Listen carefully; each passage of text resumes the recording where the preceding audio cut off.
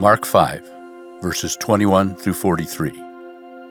And when Jesus had crossed again in the boat to the other side, a great crowd gathered about him, and he was beside the sea. Then came one of the rulers of the synagogue, Jairus by name, and seeing him, he fell at his feet, and implored him earnestly, saying, My little daughter is at the point of death. Come and lay your hands on her, so that she may be made well and live. And he went with him, and a great crowd followed him and thronged about him.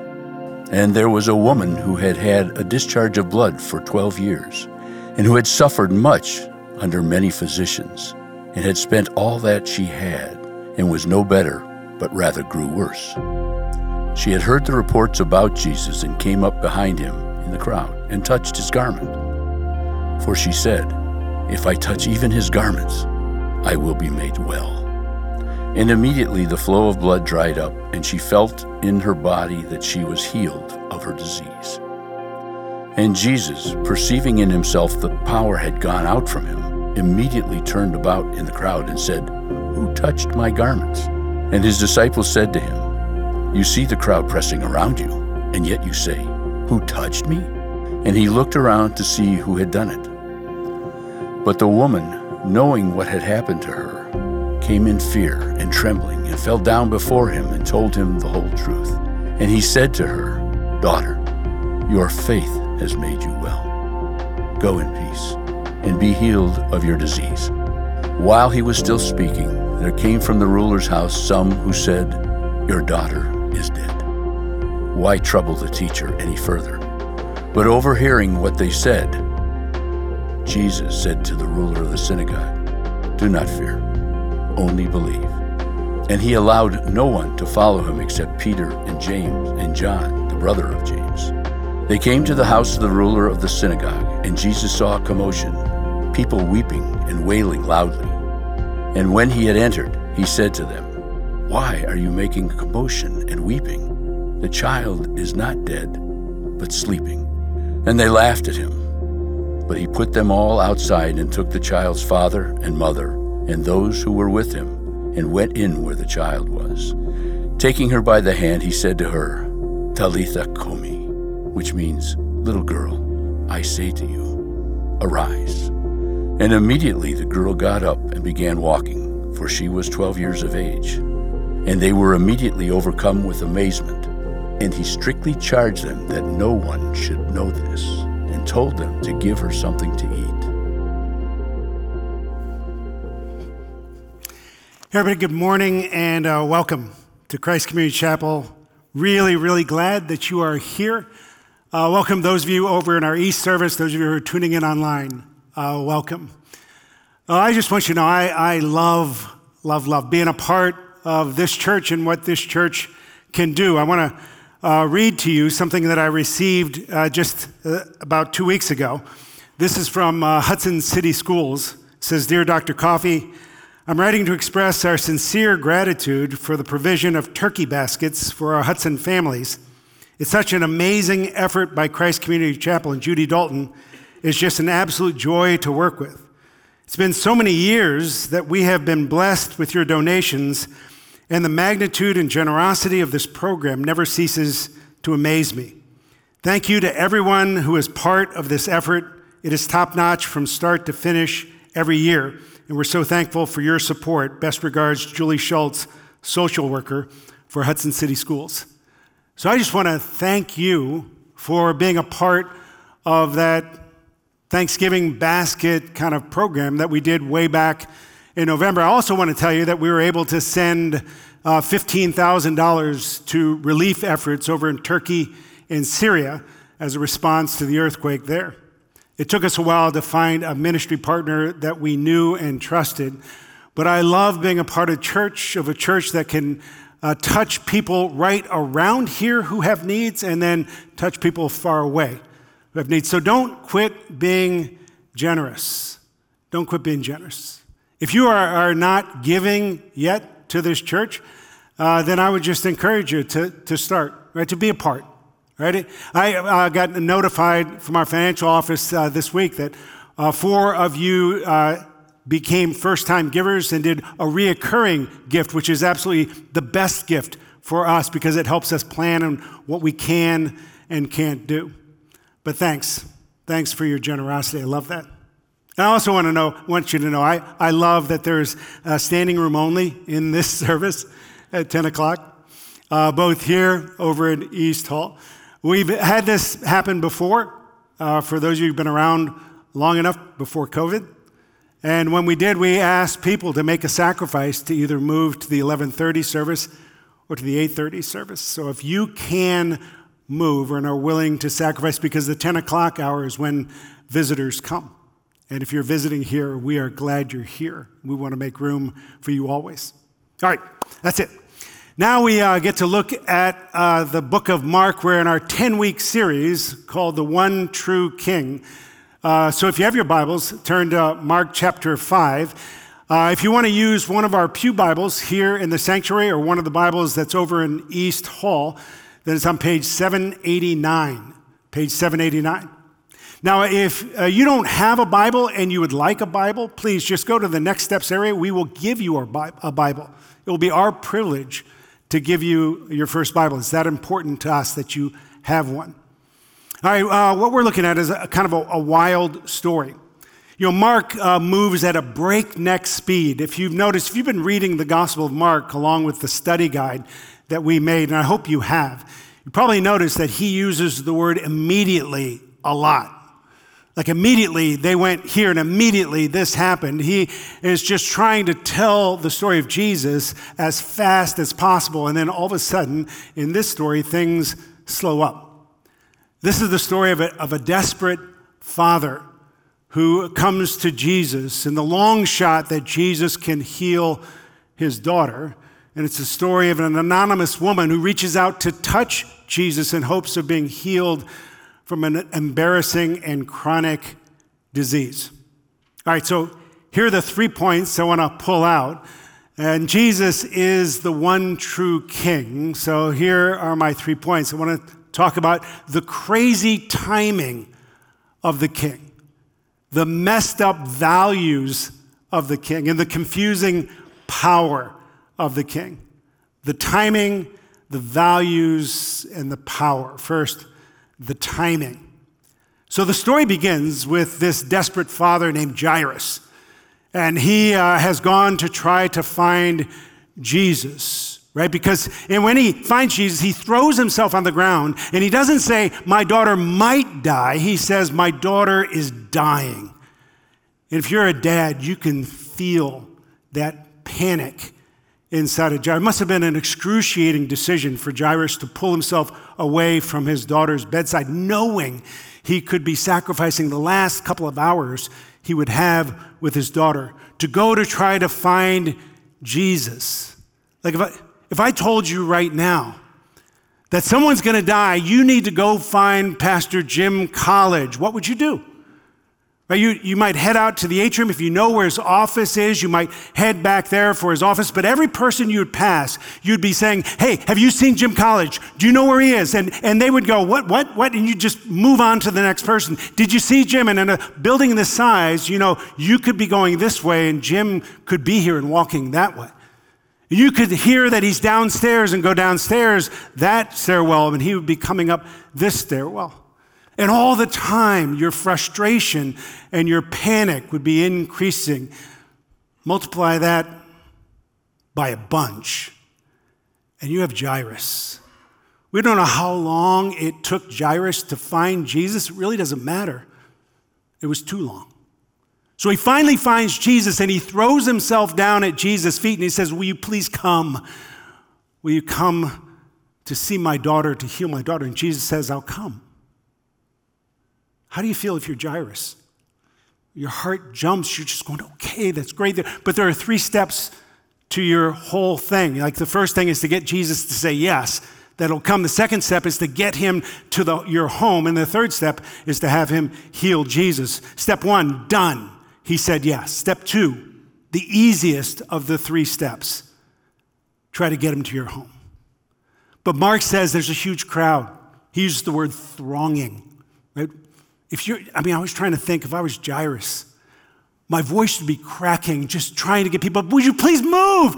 Please just get out of the way. How fast would you be trying to get Jesus to walk?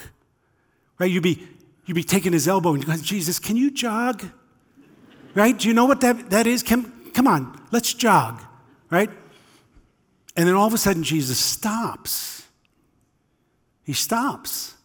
And you have stopped with him. And Jesus says, wait, someone touched me.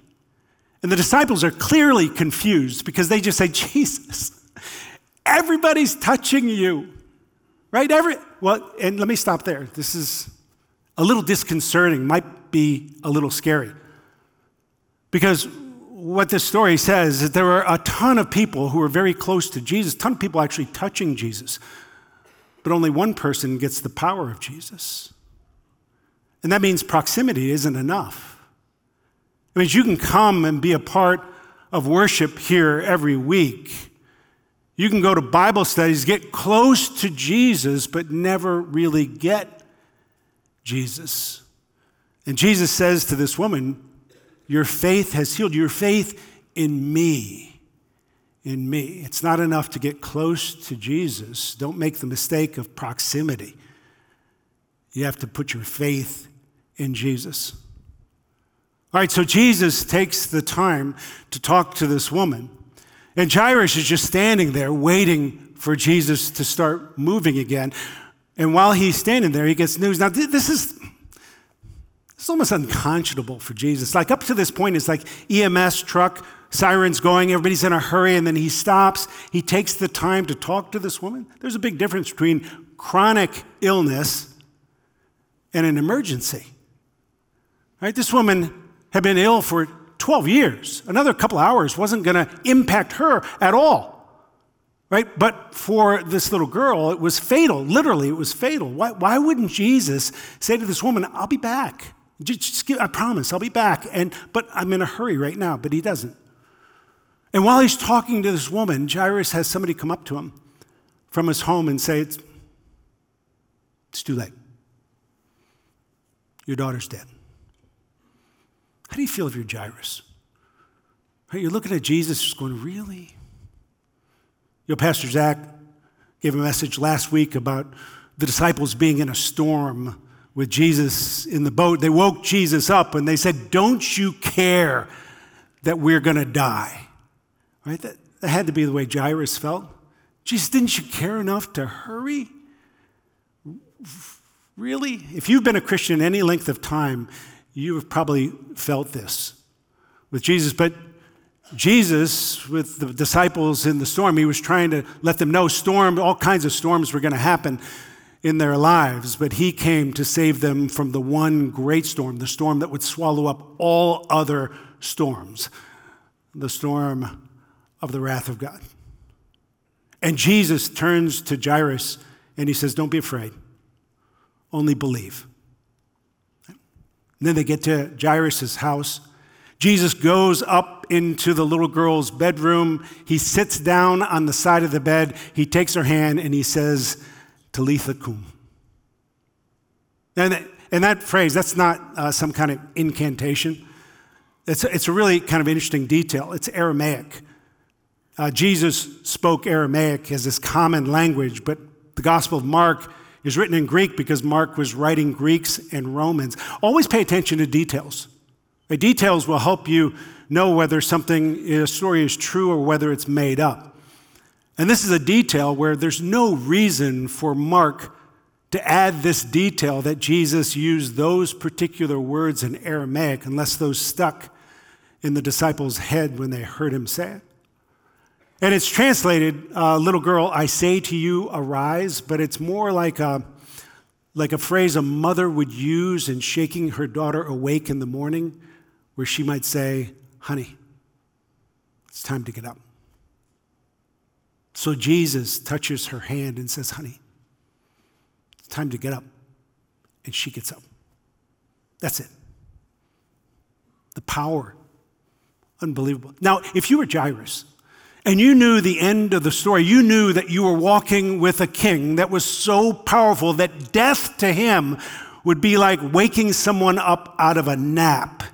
How would you feel as he talked to the woman. Be a totally different feeling. Listen, I just want you to know, Jesus' timing will not be your timing. Jesus' timing is never your timing. But if Jesus really is the one true King, and he can speak to death and call someone out of death, like he's waking somebody out of a nap, then he's never late. And listen, I want you to know, cancer, stage 4, is a terrible storm, but it is nothing compared to the wrath of God. And Jesus came to say, I will take care of you. I will protect you from the wrath of God so that one day, when you die, the next voice you will hear will be my voice that will say, it's time to get up. I was writing in my prayer journal this week thinking about this. And I was conscious that I was breathing, and I was just saying to God, every breath I take is a gift from you. Every breath. Thank you. And when I take my last breath, the next voice I'll hear will be your voice that says to me, Joe, it's time to wake up, and then life will really begin. Okay? It's the timing of the King. Then the messed up values of the King. There are two people in this story, right? There's Jairus, who Mark describes as a ruler of the synagogue, which means that he is a moral, upright, wealthy, influential, really good man. And the other person in the story is this woman who has been hemorrhaging for 12 years. She has spent all her money on cures that did not work, so she is a social outcast. She is poor.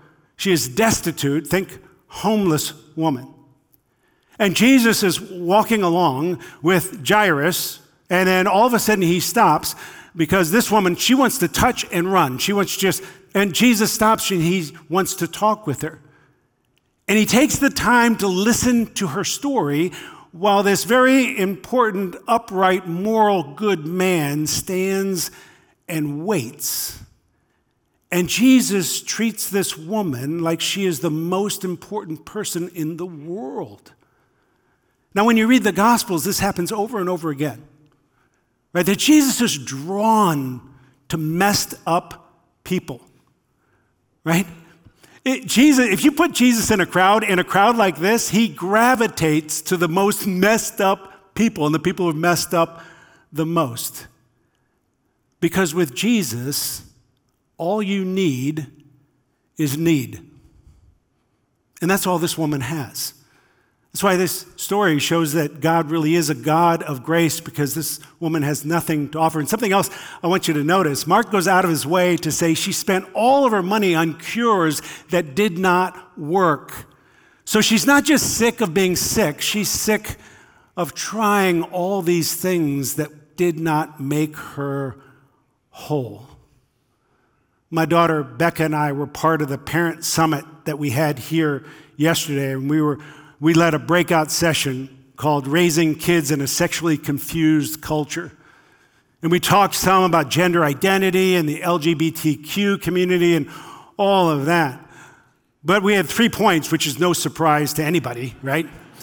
But our first point was identifying the problem. And identifying the problem, we were saying that everyone is broken. And we're all trying different things to make us whole. And gender identity, LGBTQ, is just another way of trying to find something that makes you whole, and it doesn't work. We used this as one of our slides, just this broken person and all these words that represent the things that we try. And this woman had tried all these things, and finally she came to Jesus and said, I've tried everything else. Now I just want you.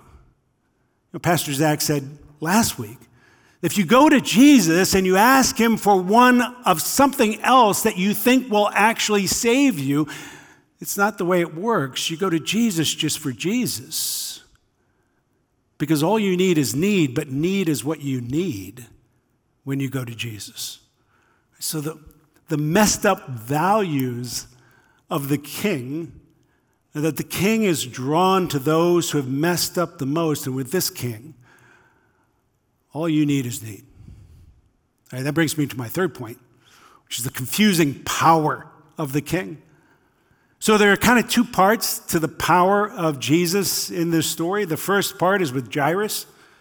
He ends up going, Jairus gets the news that his daughter has died. It's too late. Jesus says, don't be afraid, only believe, and he heads. And by the time he gets to the house, the mourners are already there, and they're wailing and crying. It's just this huge thing. And Jesus says something that absolutely confuses the mourners. He said, why are you making such a commotion?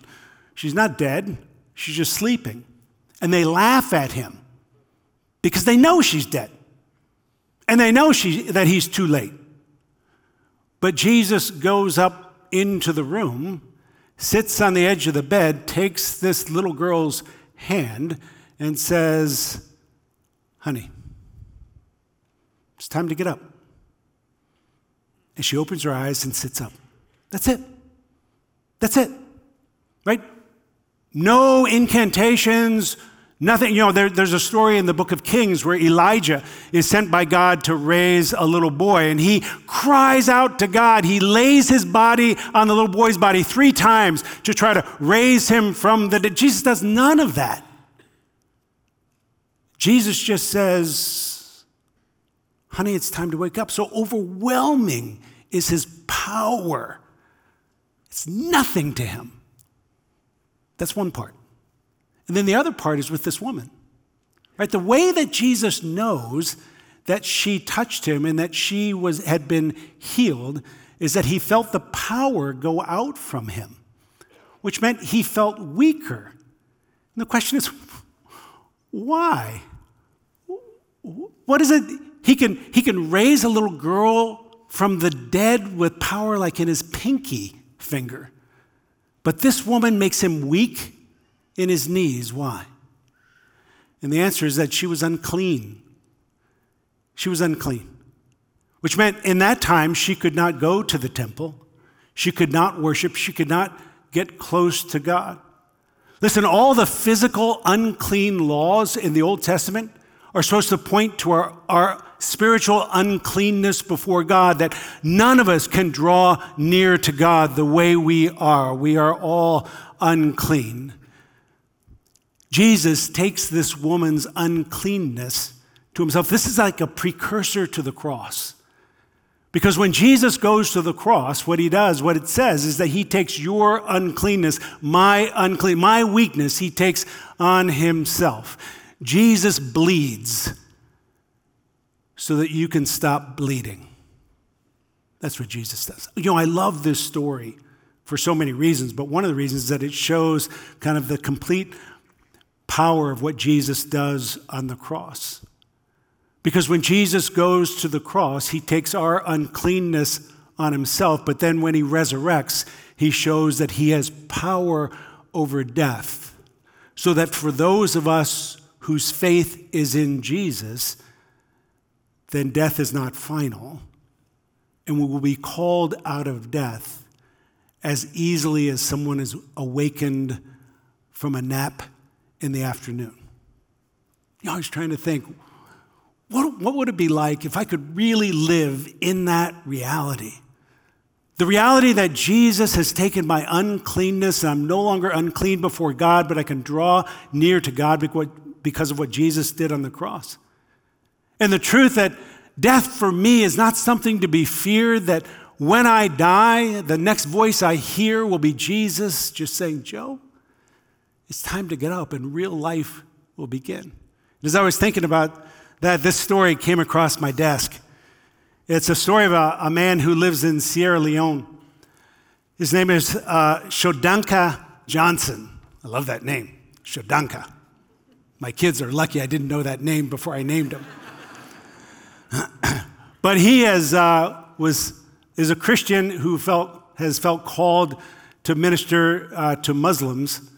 And he has been arrested several times, and this is his account of one time when he was arrested. He said, one of the times that I was arrested, I came to the point of almost death because my hands were tied behind my back, and this commander was going to kill me, and he was furious. He said, I'm going to kill you, and when I kill you, go and tell your God what you've been talking about.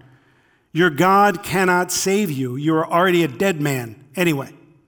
So in that pain, I just bowed down my head and I said, God, please, if this is my time to die, I'm ready to go. But please, God, give me the courage so I can talk to this commander. At least if I go down, let me convert one more person for you and let it be this commander. And so I lifted my head and I said, Commander, please, I know you're going to shoot me, but please give me 5 minutes so I can talk to you. He said, go ahead and talk any nonsense. You're already a dead man anyway. And I said, Commander, please, I want you to accept Jesus as your Lord and personal Savior, because you know, if you shoot me right now, there are angels all around waiting to take me to heaven. But if you die, Commander, in this state, you will not make it to heaven. I said, I love this part. He says, right now, if you accept Jesus as your Lord and personal Savior, and then you turn around and shoot me, you know Jesus will still forgive you. I mean, that's shocking. And he looked at me and he told his boys, untie this man, let him go. Something is wrong with his head. He's not a normal man. So I was untied and they let me go. But a few weeks down the road, the commander came looking for me. And when he came, he said, you know that the way you spoke to me that day, no one has ever spoken to me like that. I go to bed and I can't sleep. Can we be friends? And through that friendship, the commander got saved and baptized, and 2 of his guys also were baptized. And today, the commander is still alive. He's a follower of Jesus, and 2 of his boys are also serving the Lord. Isn't that astounding? Yeah.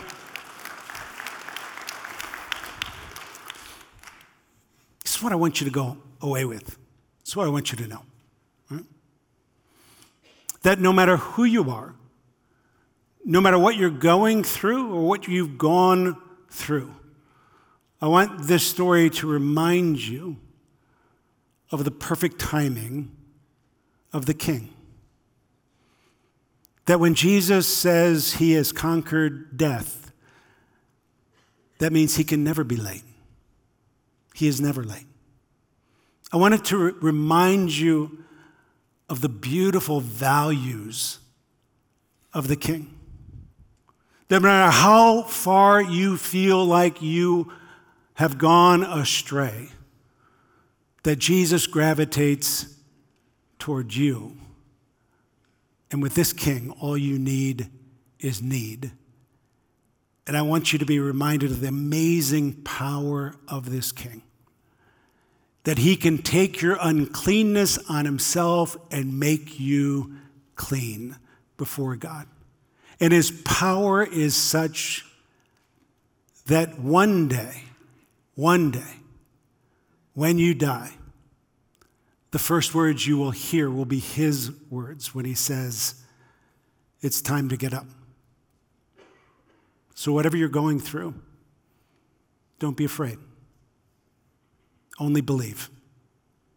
Would you pray with me? Father in heaven, I come to you, and I'm so grateful. I love this story. I love it because I feel like at times I've been gyrous and been so frustrated with your timing, only to be shown that you are never late. I pray for every person here. I pray for those who have been making the mistake of proximity, of just being close to Jesus, but never really knowing him. I pray that this might be the day that they open themselves up and say, Jesus, you're the one I want. You're the one I need. I pray that you would remind all of us of your power to take our uncleanness, make us clean, and to let us know that we do not have to fear death, because death to you is nothing. Thank you. Thanks for Jesus. We pray this in his name. Amen.